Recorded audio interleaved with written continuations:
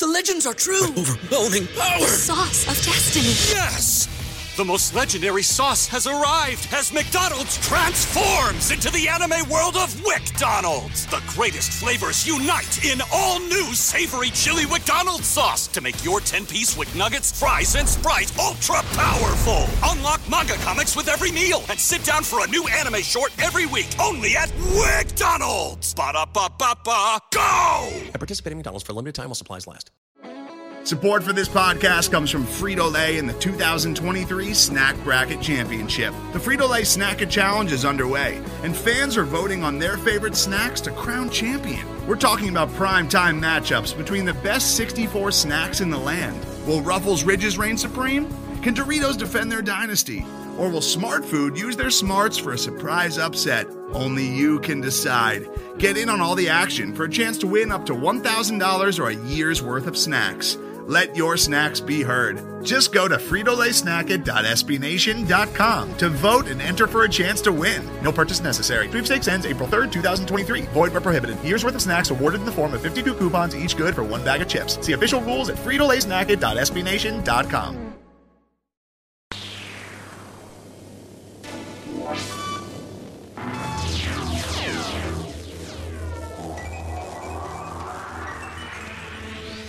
Washington Redskins, well, boys, they are 0-2, but they have us here to pick up the pieces. This is Hogs Night, a Porkcast. Thank you all for tuning in. It's Brian from Hogshaven. We got B. Drumba. What's up, guys? Welcome to be here, all.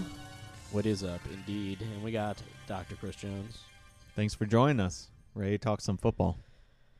I suppose you could call it that. At certain points last weekend, we saw some football. The Washington Redskins falling in their home opener to the Dallas Cowboys by a final score of 31-21, falling to 0-2. Back-to-back losses in the first 2 weeks of the season, both against division opponents. We queued this up at the beginning of the year. Schedule makers have done them no favors with their opening stretch, but you kind of have to play the cards that you're dealt, and the Redskins haven't done it so much. I figure we could talk a little bit about that game, our thoughts, and then get into maybe sort of bigger picture, looking forward, what next. So let's start with the offense. It was another pretty tough game. Yeah, they put up some garbage time points, that touchdown to Terry McLaurin, but by and large, really, it didn't feel like they were able to do much, and I think some of that stemmed from not being able to establish the run whatsoever for the second week in a row. Yeah, second week in a row, they've really struggled to open up any holes for the running backs to run through. I know Jay Gruden doesn't necessarily like to run to Adrian Peterson's strengths, and I think it's really starting to show. Well, and he didn't even play in week one, so they're down a man, and we touched on it at length last week, but it's not as though it was a marked improvement, but it was a lot more of the same even in the absence of Darius Geis, I feel. Adrian Peterson had 10 attempts for 25 yards. He did have the one rushing touchdown, but, it was a goal line carry. It was pretty anemic. Everything, I feel, stems from the ability to set the pace early and run the football. They had the lead, too. They did have the lead. They were playing from ahead for a point, but they just never really seemed to want to commit. Now, again, we're not sitting in the room. We don't know the game plan.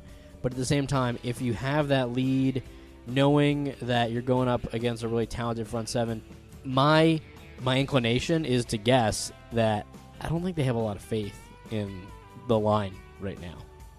If you're up in a football game, or at least tied in a football game, and it's early on, if you don't feel confident in the guys who can block and establish the line of scrimmage, I don't know. It's going to make it very, very challenging to win. And I think this is kind of where we're starting to see the absence of Trent Williams really take its toll, because a lot of the times we ran to his side, or he was out in front, really setting the edge or making some pretty athletic plays to block downfield, and we just don't see that. I haven't really seen any second layer blocks. It's all crowded at the line of scrimmage, and they're just not they don't have any push. Yeah, so Redskins' longest rush of the game was 10 yards by Adrian Peterson. And that accounted for almost half of his total yards on the day. I can't tell if it's just the fact that we're not, lucking into these superstar backs, but I can't honestly remember the last time, besides Adrian Peterson last year ripping off, what it was, like a 90-yard touchdown run. When was the last time we had somebody young, up-and-coming that was, not consistently, but ripping off maybe 30, 40-yard runs every 3 or 4 games. Something like Saquon or Zeke, or not even to the caliber of those players. But I mean, it's been tough since Alfred Morris had a great year. Yeah, so what is that, since 2012? Yeah, so Redskins they don't really seem to invest so much in their running backs, but at the same time, I wouldn't necessarily change the personnel that they have. I feel good about Adrian Peterson. I feel good about Darius Geis when he's healthy. Running backs to me are not the issue. I mean, you have the Cowboys earlier this season where Ezekiel Elliott had his holdout, and you thought, Tony Pollard was going to come in and be a very effective running back. Yeah.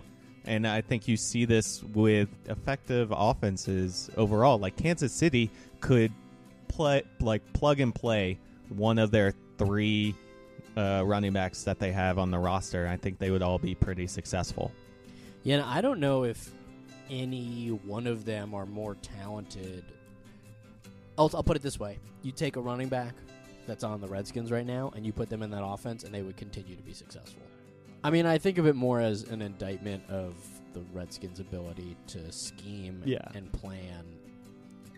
There are these teams, and again, it's you're never going to have a great conversation when you're trying to compare a team with the Patriots. But frankly, you look at some of the guys on the Patriots that the Patriots have made into superstars that wouldn't have been anywhere else. I mean, who was it? It wasn't Danny Woodhead. It was one of those interchangeable Rex Burkhead. It was one of those interchangeable slot receivers who was on the Cowboys in the year that they had Hard Knocks, and he was one of those guys. It's going to kill me. Amendola? It might have been Amendola. It was he's one who's going to get a ton of attention, because you know how in Hard Knocks they love the guys who are probably going to get cut, and he was one of them, and he goes to the Patriots and ends up being a superstar. So there are teams that bring out the best in players, and it's like an it factor, and I just don't know what it is, but the Redskins don't seem to have it. That said, one of the things, the big questions and storylines that we had coming into this year was more when, not necessarily if, but when we would see Dwayne Haskins. And I will say, through 2 games, again, 2 losses, I haven't been blown away by Case Keenum, but I'm certainly not calling for him to be benched. He, to me, has looked, I don't know, what's adequate? Yeah, what's the B minus? What's the word to call something a B minus? You play him. He's doing his job. He is doing his job. For me. He made a couple of bad throws, but by and large, fine, slightly unremarkable. I don't know. I think he's been sort of what they need him to be so far. He's definitely putting them in a position to win, and I just love the points they're putting up. I mean, how many times did we actually score 20 points last season? We've already done that both games this season. So, granted, we've scored a touchdown in garbage time both games, right? But still, we're scoring those points, and he's throwing the ball around pretty well. He's missed a few deep balls. That's going to happen, especially with a guy that's not totally maybe feeling at home as the number 1. Sure. So, I mean, hopefully it makes him want to work harder to keep his starting job, but I think he's done as much as he can do so far, and I think he's going to keep working for it. I don't think we need to see Dwayne just yet, and I think that's a good thing. Yeah, and he's also taking care of the football, too. He's not has not thrown an interception yet. Yeah, hasn't turned it. Although there was a close one. Yeah, he put one right in the breadbasket. So lucky in that sense, but he's taking care of the football, not actively losing his job and finding some targets in the end zone. So. He finished 26 of 37 for 221 yards and 2 touchdowns. In spite of the fact that I, based on what I saw, it sort of felt like he had to move around in the pocket a good amount. He only took 1 sack. So I don't know if you credit his mobility. Again, the eye test, we're not experts, but the eye test for us was that the offensive line, again, was not very good, especially from Trent's absence. But, I mean, only taking 1 sack, it's nice, at least for the time being, to have what sort of loomed large as what would have been a big story and like something that kind of was going to weigh on us, to not have to really be the thing that people are keying in on. That said, in an 0-2 hole, there are lots of other issues, but at least it's not him, right? Yeah, the fire's on the other side of the football. Certainly. Yeah, certainly. We can get to that. We certainly will get to that. I think another bright spot is 2 now very solid games for Terry McLaurin. I'm getting hot on this guy. I'm really liking it. I mean, he was highly touted. It's just nice to see someone, rookie come in, have a great opening game, and then I think because of how good a game he had in week 1 and the fact that the Redskins don't have a ton of other targets, clearly Dallas's defense was keying in on him. But he was still able to make catches. I mean, he finished 5 receptions, 62 yards, a touchdown. He had a 27-yarder, so able to stretch the field a little bit, which is nice to see. I mean, if we think back to it, I want to say he maybe had just 1 catch at halftime. And then he caught, they were definitely targeting him late in the game, so he picked up more of those receptions then. But it is good to see the production out of him. He's making those tough catches, though. He's being double-teamed, and he is coming out with the ball. They're hitting his hands, and he's not dropping them. So it's something you can trust him right now, and you can feel good when you're throwing the ball his way. 9 targets for McLaurin. A lot of dump down, check down plays. Chris Thompson got targeted 8 times, and then Trey Quinn, 7 targets, 4 catches, 36 yards. A lot of those like quick slants or like quick outs in tight spaces, but that's kind of what he's built to do. Yeah, that was one thing that really kind of stood out to me in the eye test, at least, is there wasn't too much of a threat on the field without Terry McLaurin. And definitely without Reed out there as well. No, I mean, they definitely need a second viable option. You can't just have one guy out there. I know, and especially with Chicago this week, especially with Chicago's great defensive core, it's going to be tough for McLaurin to do something because they're clearly going to be focusing on him more than anyone else. So hopefully that opens the door for Trey Quinn or...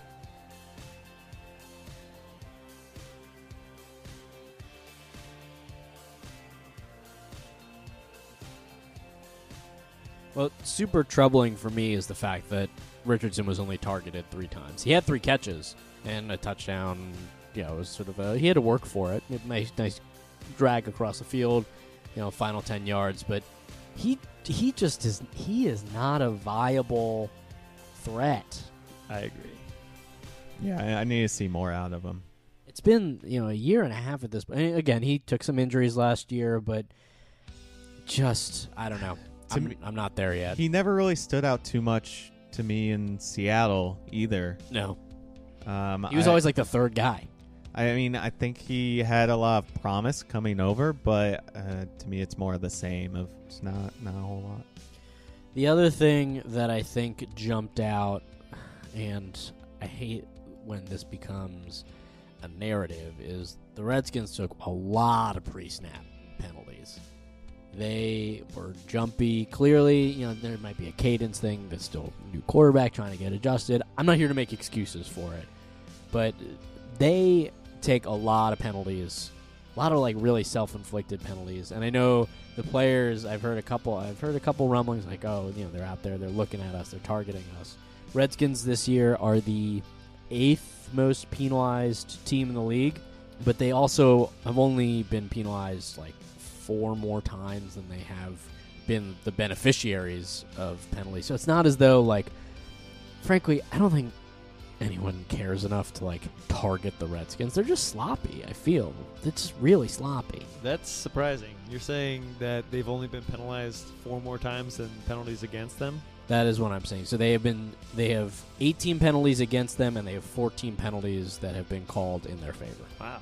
Okay. It feels like when you're watching, a lot more is going against them, but not to say that they're being targeted, just that they're probably ill prepared or just under trained with the fill-ins that they have because of all the injuries. But that's surprising. But at the same time, it is something you kind of see every week, and it just, at least to me, it annoys me. It's just something that you hope they can figure out. At least the holding penalties on offense. That's the thing that just is a killer to a drive, and especially with the Skins, you're not seeing very many deep plays. So once it's 1st and 20, I'm kind of chalking that up to, unless they're in field goal position, that's a punt. Yeah, the holding, I mean, that's just a sign of guys who are thinking they're about to get beat. Like, if you have to hold the guy in front of you, then you just don't feel like you're capable of and blocking. I feel like I see that at least 3 times a week, and it's just sometimes on drives, like when the game is still within reach, before after halftime, when the Skins have apparently mailed it in and can't keep up anymore. It's just something I wish they could cut out, because it frustrates me to all ends. And Brian, to your point, I mean, the Redskins' offense is not dynamic enough to really come back from a 1st and 20. They're built more to get ahead of the sticks and be faced with like a 3rd and 3, 3rd and 2 to keep the drive moving. They can't be faced with a 3rd and 10. Yeah, and especially, it's going to be hard to put themselves in those positions again if they can't establish the run. All right, let's move over to the defense, because I'm all kinds of agitated, hot and bothered on this defense. We came into this year, we did our prediction show, everyone's favorite thing. We did our prediction show. I went so far as to say I thought this would be a top 10 defense. I will own that prediction. Egg on your face. And I will eat all kinds of shit so far through these first 2 weeks, because it is an issue, and something has got to give, and it's got to give quickly. They have looked really vulnerable. I think they're just like not up to the standards that they've set, and I think it may result in some moves on the coaching staff. I've seen people calling for Greg Minuski to be fired already this week. When it gets to the point where your head coach has to say something about it in a press conference, you know it's bad.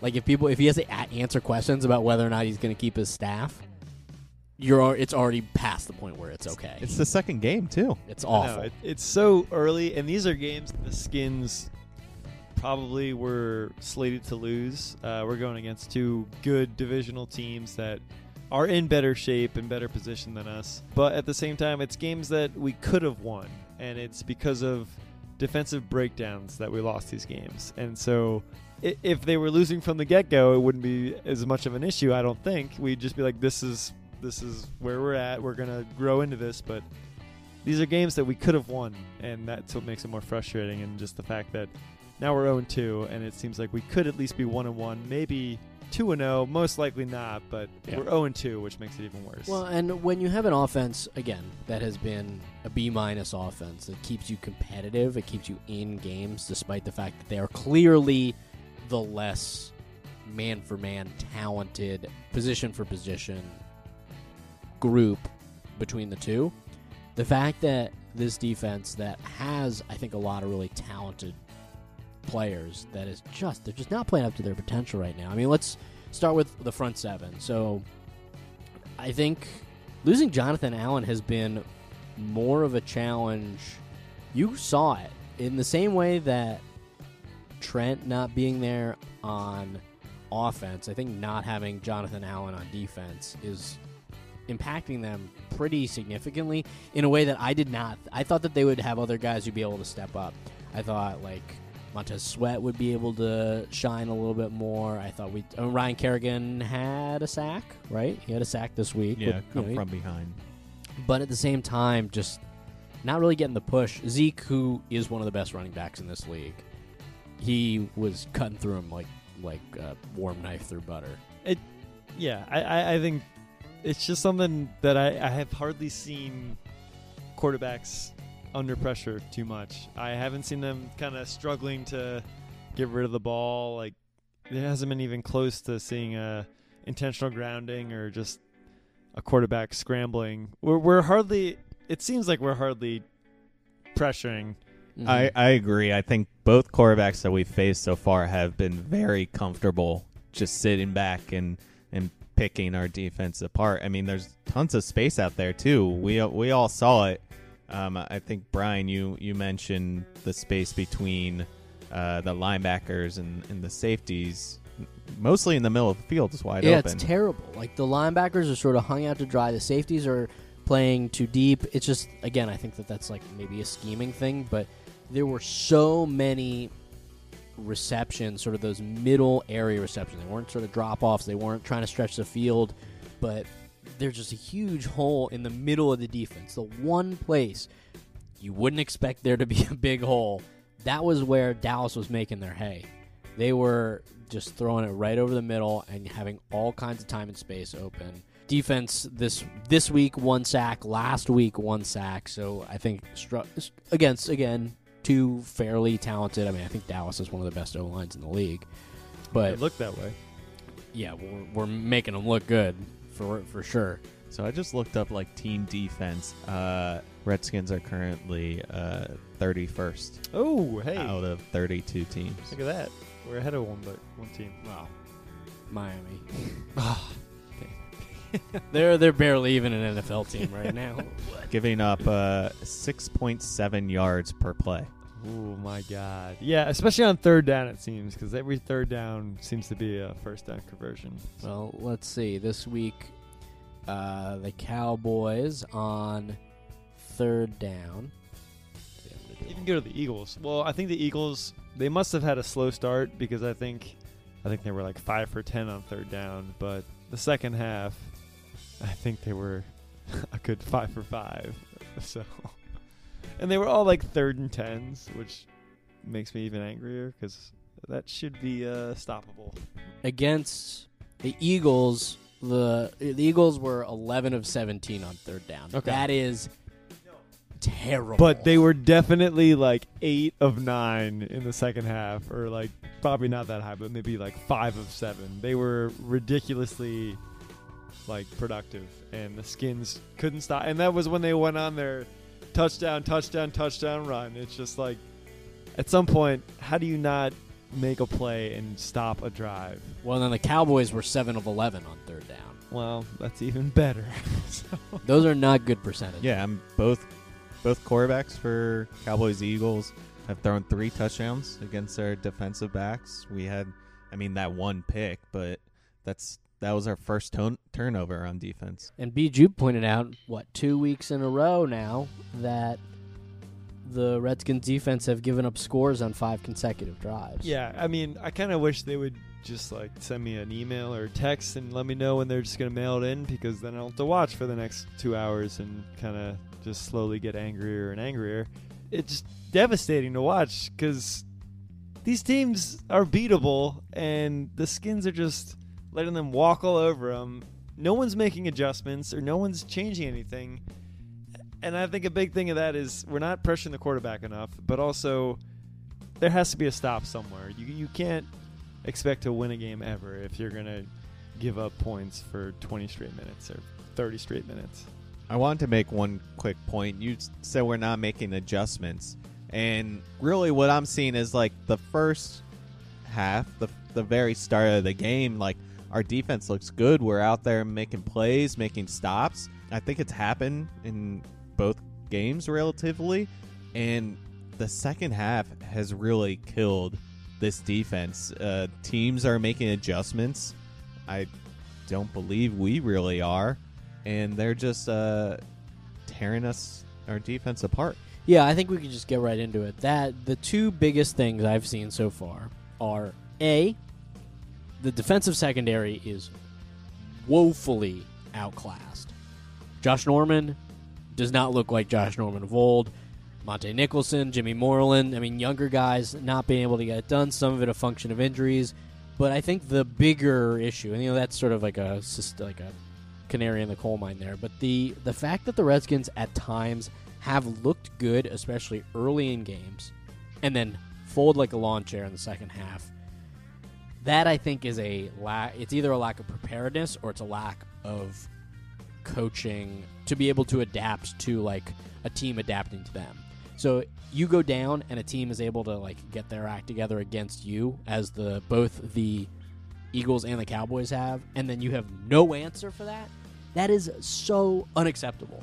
And we've now seen it 2 times in a row, and I'm sure we could go back and pick out examples of the last several years, but it just seems like, when is the last time you can remember the Redskins playing a full 60 minutes of football?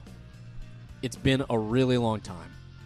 It's going to take me a while. Yeah, at least in a meaningful game. In a meaningful game. Yeah, for sure. In a season that hasn't been lost, or like against an opponent that isn't terrible. Because the Redskins do have a way of playing up against teams that they probably should beat. I was talking to a Vikings fan who was like, man, Kirk Cousins, like, he can only beat good teams. I was like, told you, man. Told you he could do it. We don't need to get too much into Cousins, but like he made a whole bunch of money beating up on teams that were worse than the Redskins were. Yeah. And I don't know. I think you've hit the nail right on the head, Chris. Like, think about how good they looked on that first drive against Dallas. They really seemed like they'd be able to get it done. The first half against the first half against the Eagles, 17-point lead, not able to hold. But that's a trend that has to change. Is that a coaching issue, or is that just like a lack of leadership from anybody on defense to kind of get the group together and be like, all right, they're not getting this first down. We're stopping this drive right now. We're not giving up 35 points over the next hour. But I think it starts at the top. Yeah. I think the coaching has they gotta find a way to get more out of these guys, because I do think there are a lot of talented players, especially on defense. When we named some of them, these are players who would be starting on just about any other defense in the league, and they just are not playing. They're not playing up to their potential right now. Yeah, I'm leaning towards coaching being the issue. I mean, one situation that's really sticking out to me is leaving Josh Norman alone on an island against a speedy wide receiver.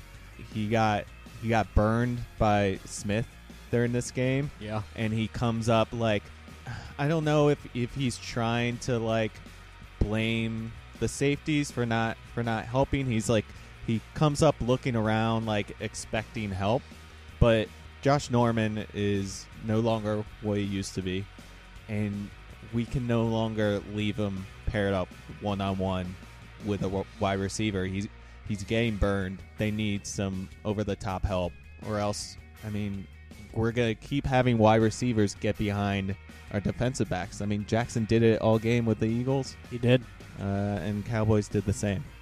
I mean, I agree. He doesn't look like the player he was, at least when we signed him from Carolina.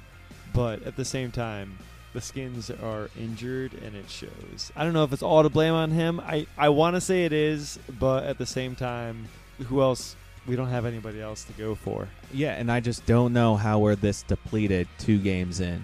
Because it's all. I mean, I agree. It's how are we always? It's a repeat of last year already. We were shorthanded from the start last year. Yeah, and we had. I don't know if you guys saw this, but like Rogers Cromartie was out there during the game, like limping on the field. What's his status for this week or the rest of the season? He's out. He's out for the rest of the year. Yeah, and he was on the field. I'm so surprised didn't go right after him because he could barely walk. And then we have if you see a defensive back, if you see a defensive player like a guy who either has had his bell rung or like looks visibly injured, the next play you call has got to go right at that guy. You know, there's enough stoppages in football. Usually you see an injury timeout, but I guess he's trying to play through it. I don't know why, but so we have, I believe it was Everett who played cornerback at Texas A&M and was converted to safety, but then came in to play defensive back because we were so thin at that position. I think your point about Josh Norman is a salient one because this is a team defensively that in the past I remember very vividly. It was either a year or two ago. Redskins were playing. They were playing Pittsburgh, and Antonio Brown. It was sort of Antonio Brown in his heyday, Josh Norman in his heyday, and you expect what? That you put your best defensive back on their best wide receiver, and they were so insistent on playing the guy to their dominant side that every single time they break the huddle. And Antonio Brown would go to one side, and it was always the opposite side of Josh Norman. And so after the game, they asked a question in the press conference. Well, why didn't you put your best cornerback on their best receiver? And it was like, well, the system. Like, we run a defense, and, like, you don't want to tip your hand, yada, yada, yada. If that's the case, though, and you're going to insist on putting Josh Norman on one side, and you're going to insist on keeping the same guy in the same position, why not put Landon Collins over top of him every single play? Because clearly Josh Norman cannot get it done on his own. He got burned a bunch of times. It's just, the whole thing is really incongruous to me, and I don't understand. Like, there's all kinds of conflicts, and it always ends up being they make, of the pantheon of decisions they could make, they always choose the worst one. I think they've gone back and forth between, having Josh Norman stay on his side versus follow the best wide receiver, and neither has really worked out that well. That's right. Is it? I honestly don't even know how they line up, because he'll be guarding somebody on one set of downs, and then he'll be guarding the third string receiver on the next. Like, who was the guy he gave up the biggest? He was like a fourth string wide receiver. He gave up Smith. Yeah, Devin Smith. Yeah, Devin Smith finished 3 receptions, 74 yards, including a 51-yarder. He is fast. He's super fast. But still, that means that we're putting our top corner on their third or fourth string wide receiver, but he's still getting the job done, and that should never happen. No, it definitely shouldn't. They're going to have their hands full this week, so I think let's look ahead. Should we look ahead? Sure, I could spend a lot of time. I don't want to look at that anymore. So yeah, let's look forward. All right, let's look ahead. The Redskins, they're playing on Monday night. It has been well documented that has not been a very good thing for Washington. They are 2-15 since 2008. Sorry, did you say 2-5? No, I said 2-15. So 2 wins. Good Lord. That's the good one, and 15 losses. 15 okay, friggin' losses. Yeah. I mean, that is like that's. Sounds like somebody's got a case of the Mondays. Am I right? And they're going up against a Bears team that I don't know necessarily like expectations. I think were thought to be pretty good. Yeah, coming off of last season, I mean, there were a 10-win season. People, I think, I have seen some very mixed reviews on Mitch Trubisky. He had a pretty nice, I think I don't want to say overachieved. I think he outpaced expectations on his rookie year, and sort of the bar got set a little bit higher. Yeah, you have a 6-touchdown game, the bar tends to rise. I can't remember who it was. He came back down to earth. We watched that first game where they were playing the Packers, and one of the Packers defenders was like, yeah, if we can make Mitch Trubisky play quarterback, we're gonna win. Yeah. And that is a galling indictment of a guy's ability to play the position. I'm very curious about this week, because I think at least from a betting standpoint, him and Baker Mayfield were the two MVP most bet on players in the offseason here, and so far both of them have been lackluster. Trubisky a little bit more so. I think there's a good chance he could go off this week if the Skins don't find a way to challenge him effectively, but at the same time, I think there's a lot of pressure on that team, and I think the Skins, we'll see, maybe there's a lot of pressure on them as well. Maybe they'll figure their stuff out. Washington 4.5-point underdogs at home. I think that's fair. I think so. This is a home game? It's a home game. Monday night at home. I think Monday night kind of makes them an underdog in itself. The Bears' defense is really freaking good. Yeah, do you have the total? The total? The point total? what that game's supposed to be? Because I think the under is 13, or the over is 13, sorry. Because I'm thinking about it. I mean, I don't want to call it strength versus strength, but... It's 41. Oh, I'm going to go way under that. Yeah, I'm going to say like 25. Hot take. It's going to be like a 17-10 game. Oh, so we're going to be really glad that we're staying up to watch the game. I'm actually going to be on an airplane. So I'm going to be playing hockey, so... Yeah, that Bears defense is really awesome. Like, they're fun.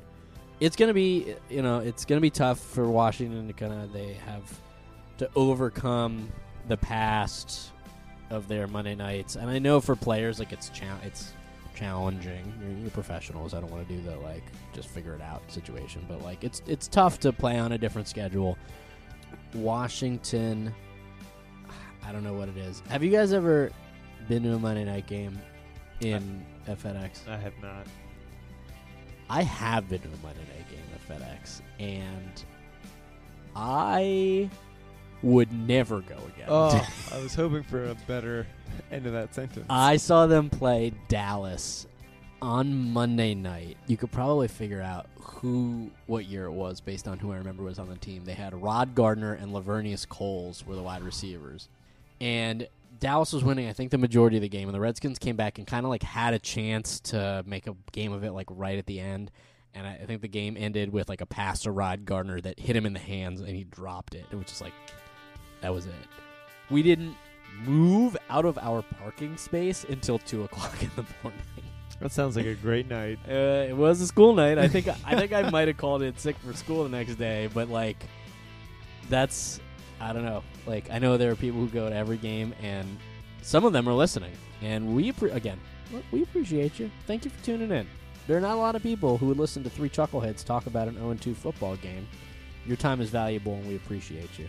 If you go to this game on Monday, write us. Tell us how it went. We know we don't need to beat a dead horse on the game day experience. We know things have not been stellar. But, man, 2-15, that's a lot of Monday nights to feel disappointed. Yeah.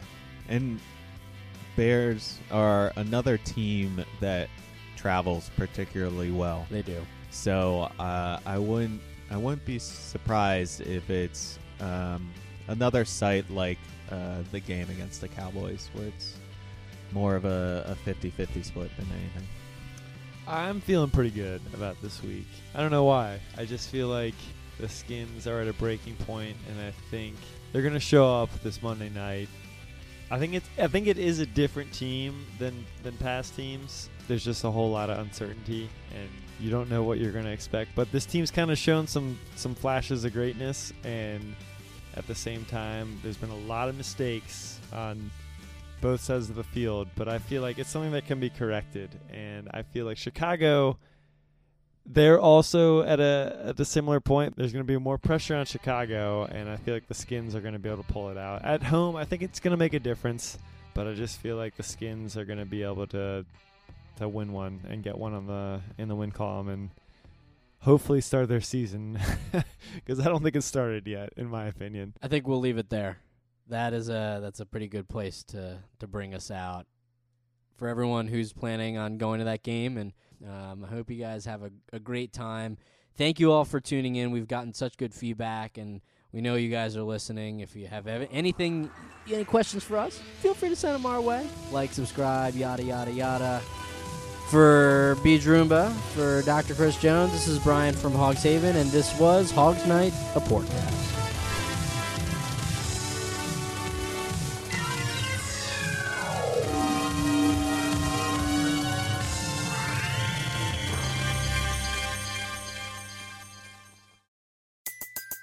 Everybody in your crew identifies as either Big Mac Burger, McNuggets, or McCrispy Sandwich. But you're the Filet-O-Fish Sandwich all day. That crispy fish, that savory tartar sauce, that melty cheese, that pillowy bun. Yeah, you get it.